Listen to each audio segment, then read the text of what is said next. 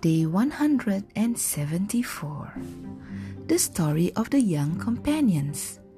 The children felt as much love and loyalty to the prophet as the adults did.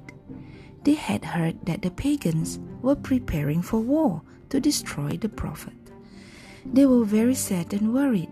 They wanted to do something in order to stop any harm from coming to the prophet. They thought and thought about it. Among them, there were 8 children who secretly decided to join the army. There were many difficulties waiting for them along the road. They had to be ready to endure with patience, hunger, thirst, and fatigue. Although they were very young, their love for Allah and His Messenger was so great that they were ready to face everything. Without being seen, the children were able to mix in with the soldiers. But little Umair was so short that he was unable to wear a sword on his waist, and so his older brother helped him. In order not to be noticed, Umair was trying to go deep into the crowds. When he noticed this, his older brother asked him, "My brother, what are you doing?" Umair answered, "Be quiet, please. Don't let anyone hear us. I'm afraid that the prophet might see us.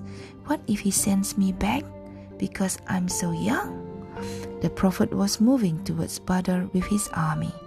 The sounds of takbir, Allahu Akbar, Allahu Akbar, were rising high into the sky. The prophet constantly kept a check on the army and kept the soldiers lined up in an orderly fashion. As he was once again checking the ranks, he suddenly noticed the children. No matter how hard Umair and his friends were trying to hide themselves behind the strong, tall soldiers, they could not escape the prophet's eyes. The messenger of Allah had always loved children. He never wanted them to go through these difficulties or to have anything bad happen to them. He immediately asked them to turn back. Helplessly, the children obeyed the order of the prophet. They left his army and set out to return home. But Umar did not want to go back. He was crying out loud. He kept saying that he wanted to be with the prophet. Not being able to stand how unhappy he was, the prophet gave him the permission to stay. Umar's tears were replaced with a smile of happiness. He was joyful. Now he was a small soldier with a huge heart.